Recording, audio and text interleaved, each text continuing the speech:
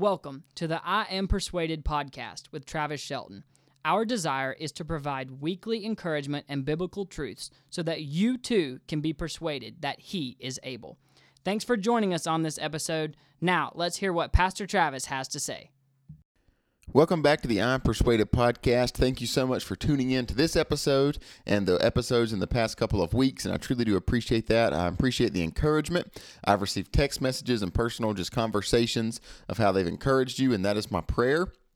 And I'm so grateful for those conversations, and I'm so thankful for the episodes being an encouragement and hopefully a help in your Christian journey.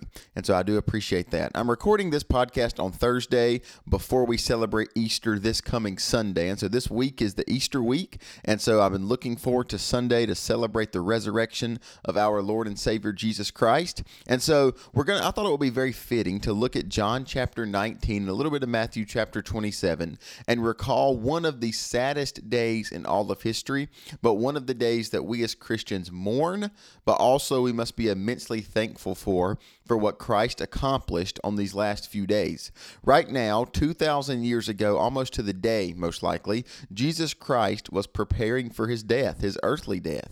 He was spending his last and final days with his disciples, making sure they knew exactly what to do after he was gone. He was giving them final instruction on how to live their life and what their mission was going to be.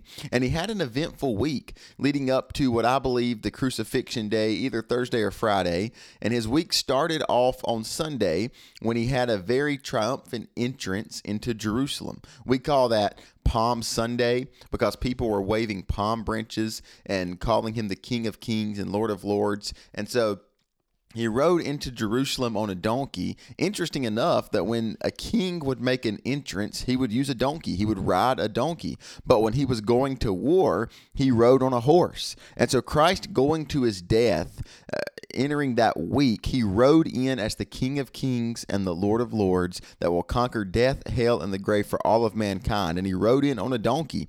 But when he returns in the second coming, he will ride a horse, for that is the battle of Armageddon. He's a king that's triumphant, that's going into battle at his second comings. After Christ rides the donkey into Jerusalem, and after Palm Sunday, he spends the night in Bethany. Then on Monday of that week, the next morning, he leaves Bethany. He curses the fig tree. He weeps over Jerusalem because they had such blinders on their eyes so they could not see who Christ was and who he is.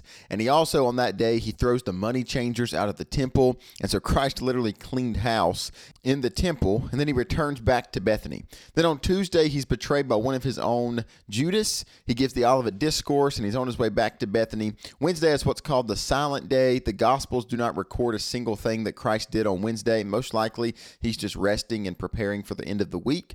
Then Thursday or Wednesday night, most likely Thursday, Christ has the Last Supper with his disciples. He washes their feet, even Judas's feet. Judas then leaves.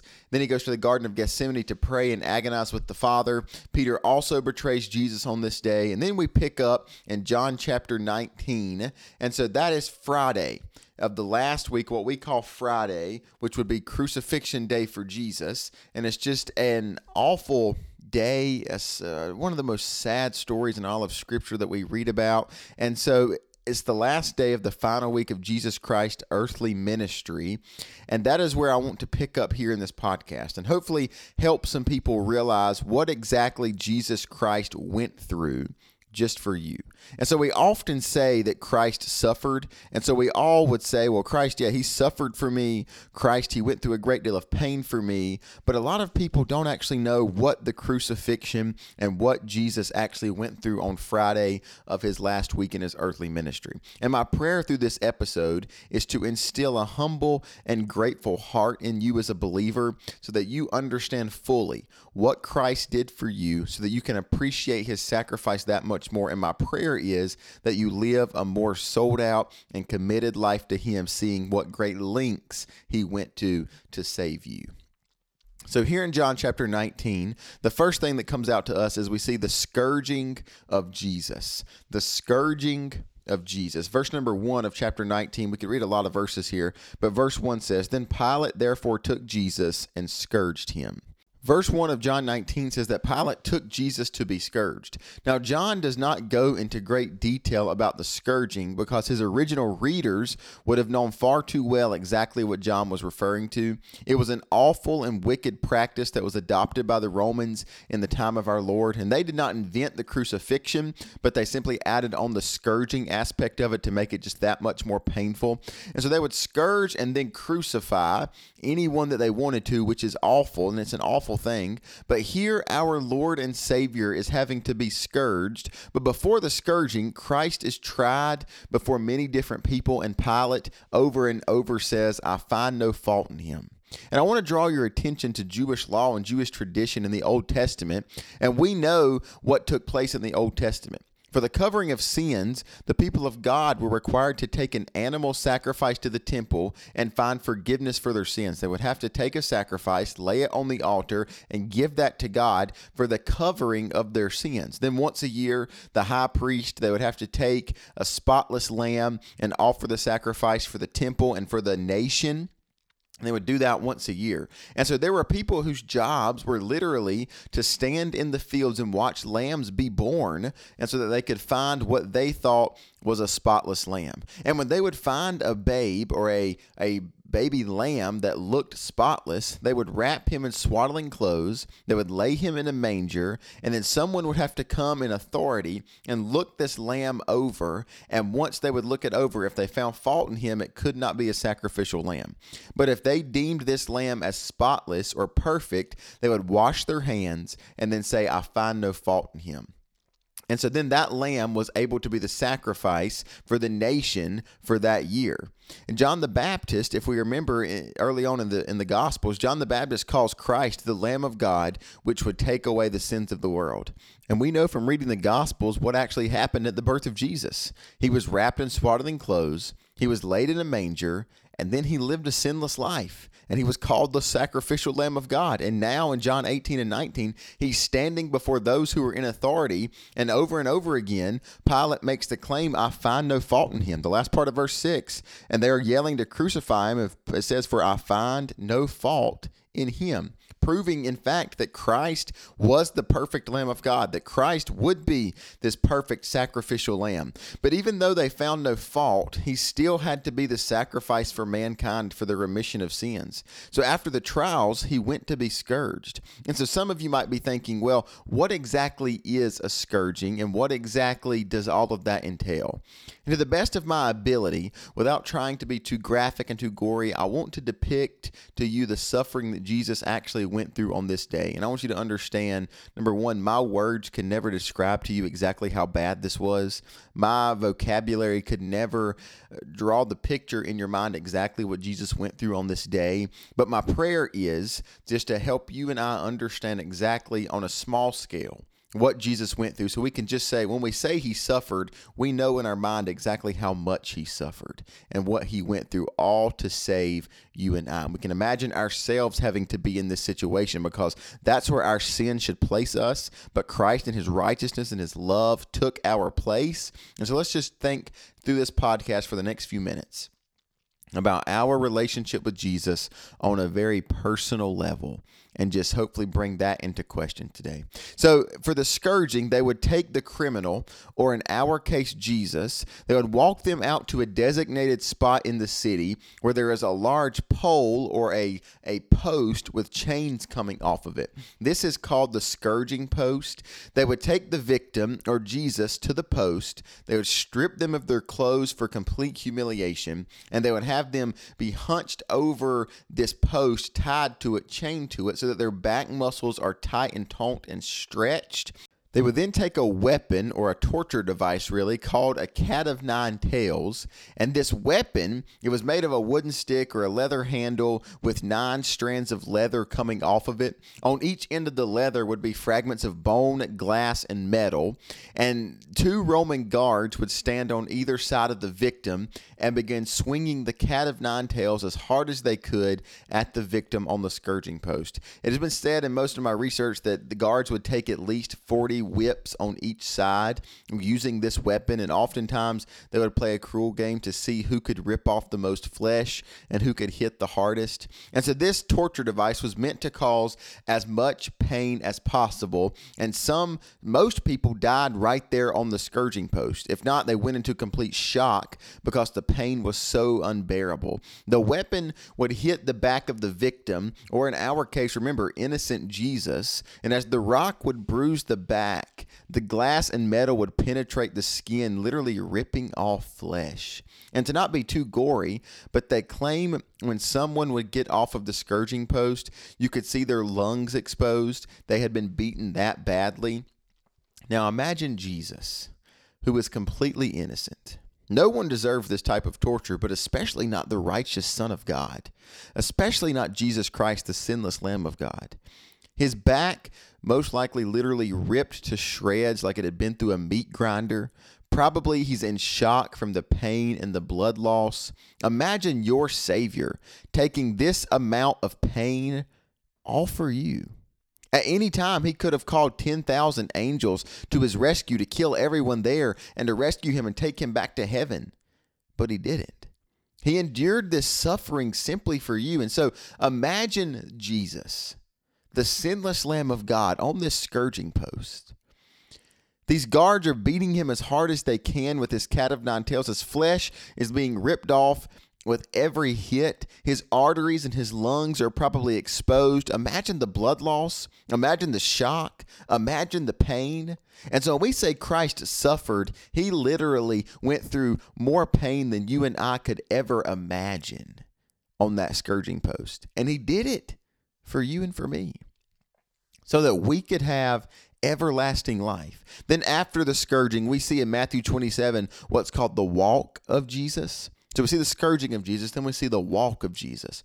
After the scourging, the crowd still chanted to crucify him. But before they would go to the crucifixion, they made a crown of thorns and they placed it on the head of Jesus. And so we see in verse 2 of 19, and the soldiers plaited a crown of thorns and put it on his head, and they put on him a purple robe. And so we often think of this just being a small thorn or a small briar out like we have in our backyards today, but that is not the type of thorns that they had in Jerusalem.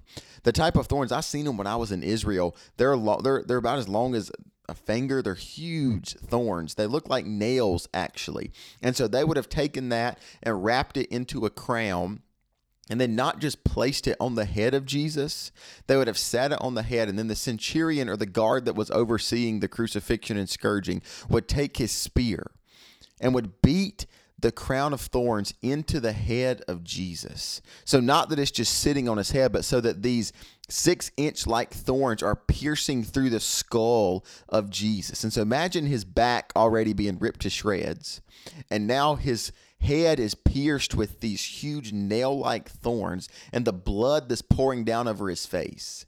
And then comes the walk of Jesus. And so we go to Matthew chapter 27, and there we see in the scriptures where Jesus had to walk from the scourging post to Calvary or Golgotha, where people would be crucified. It's about a 1-mile walk, and the victim would have to carry their own cross all the way to the hill where they were going to be crucified. And so after Jesus has literally been beaten basically to death on the scourging post, he is now required to carry his own cross, which is around 150 pounds. And so if it were to be the whole cross, it would have been over 300 pounds. But they always leave the upright beam on the hill or on Golgotha and just make the victims carry the horizontal beam. Still though, after being beaten like Jesus had been, and now you have to carry a 150-pound wooden beam uphill after losing all of that blood, it would be just about impossible. It would be very difficult. Now I've walked this walk from where they think the scourging post was all the way to Golgotha.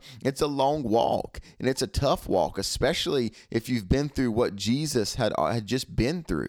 And so in Matthew chapter 27, a man by the name of Simon carries the cross of Jesus. And a lot of people depict a picture where Christ tries to carry it and can't. Scripture does not actually paint that picture for us. It just says Simon carries the cross of Jesus. And so now there is some thinking into this. And often if you study Roman rule and the things that took place back then about crucifixions, the person carrying the cross beam is the one that's guilty. And it was like confirmation for the city to watch of the guilty prisoner or the guilty criminal going to his death.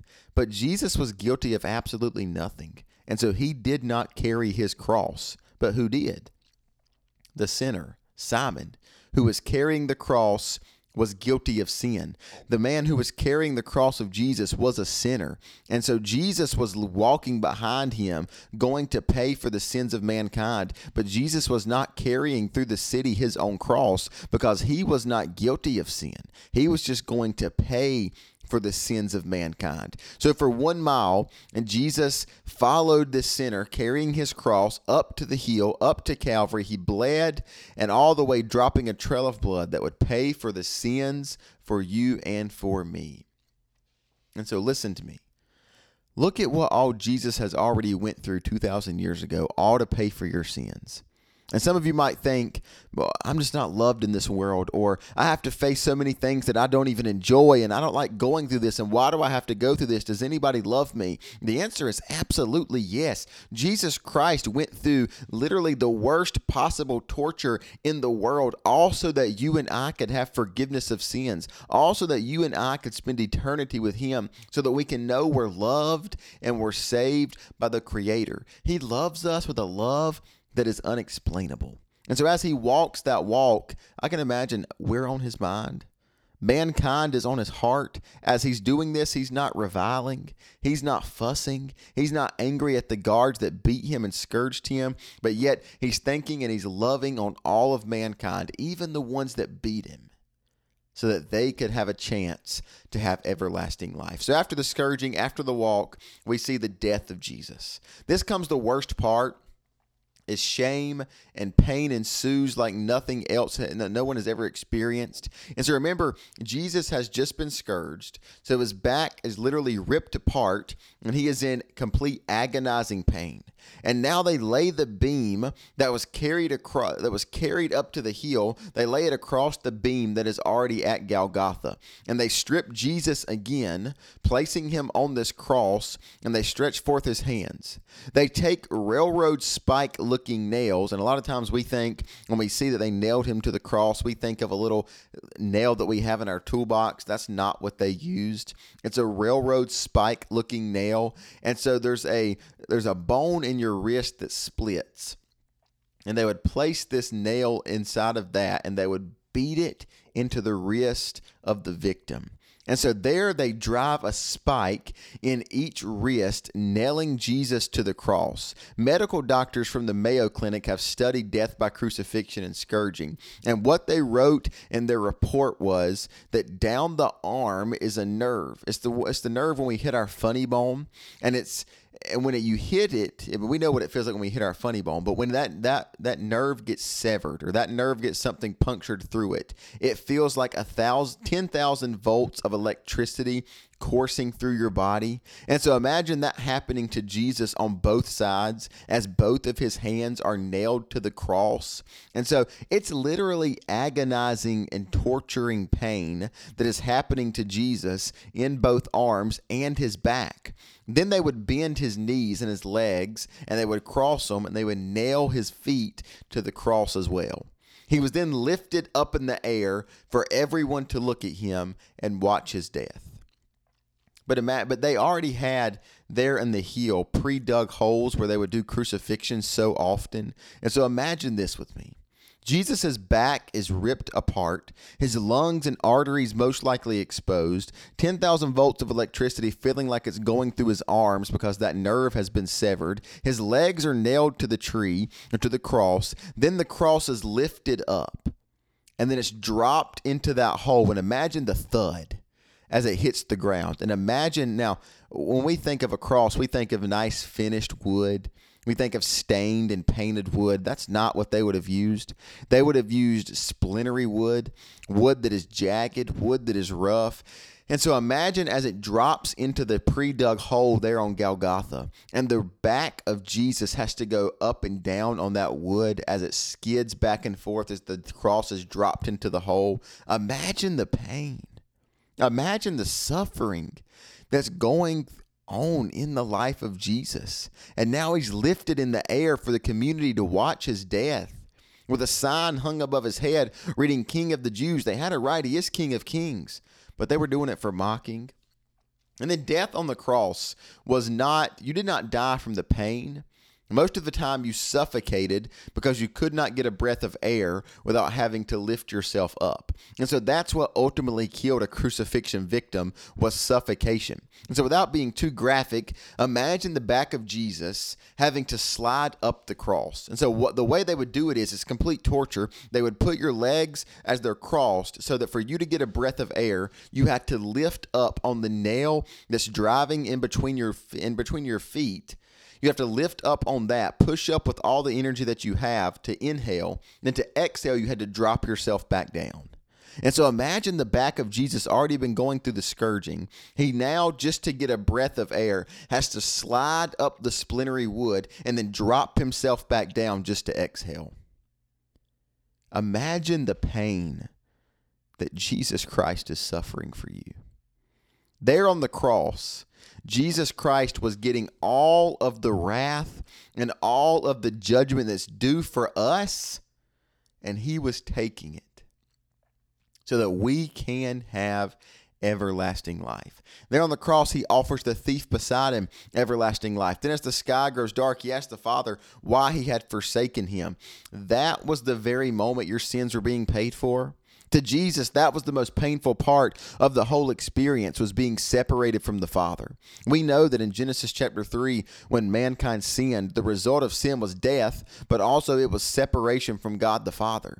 And so that's what we deserve. We deserve death, but not just earthly death. We deserve separation from God forever because we are so sinful. But Christ took all judgment and wrath for us on the cross. And for the first time, he had been separated from his Father.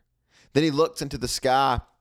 And with other prophecy being fulfilled, we won't get into in this episode, he says these words, "It is finished." It's verse 30 in John chapter 19. It says, "When Jesus therefore had received the vinegar, he said, 'It is finished.' He bowed his head and gave up the ghost." And so he utters the words, "It is finished." That is one word in the Greek, which is tetelestai, meaning paid in full. He screams it out that the sin debt for mankind has now been paid in full.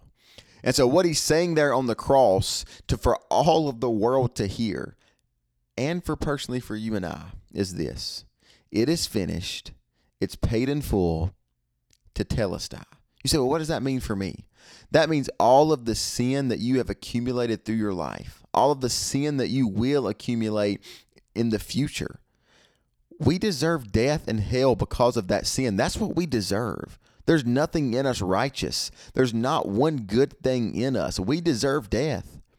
But Christ on that cross, 2 Corinthians chapter 5, verse 21 says, "For he," speaking of God the Father, "hath made him," speaking of Jesus the Son, "to be sin for us, who knew no sin, that we might be made the righteousness of God in him." So on the cross, Jesus was paying a debt that not any amount of money in the world could pay, not any amount of good works could pay for. He was paying a debt of our sin while he was completely sinless. And so as he's accomplishing that, he screams out the word tetelestai, saying, "Paid in full," saying the sin debt of mankind is paid in full. And so now literally when we get saved, on our account is stamped in the blood of Jesus the word tetelestai, meaning all of our sin, all of our debt has been paid in full, and you and I are able to go freely. And on this episode, we don't have time to get into the next chapter, but I'll say this: Friday was dark, but Sunday was on the horizon. And so as Jesus was suffering, as Jesus was dying, as Jesus did die, we looked in last week's episode about his body was physically dead. His body had perished. His spirit was alive. His spirit was proclaiming victory. Then 3 days later, on Sunday morning, Christ got up from the grave by his own power, conquering death, conquering hell, and giving us victory so that now we can have everlasting life. So there's so much to be said about all of this, but I'll summarize it into this.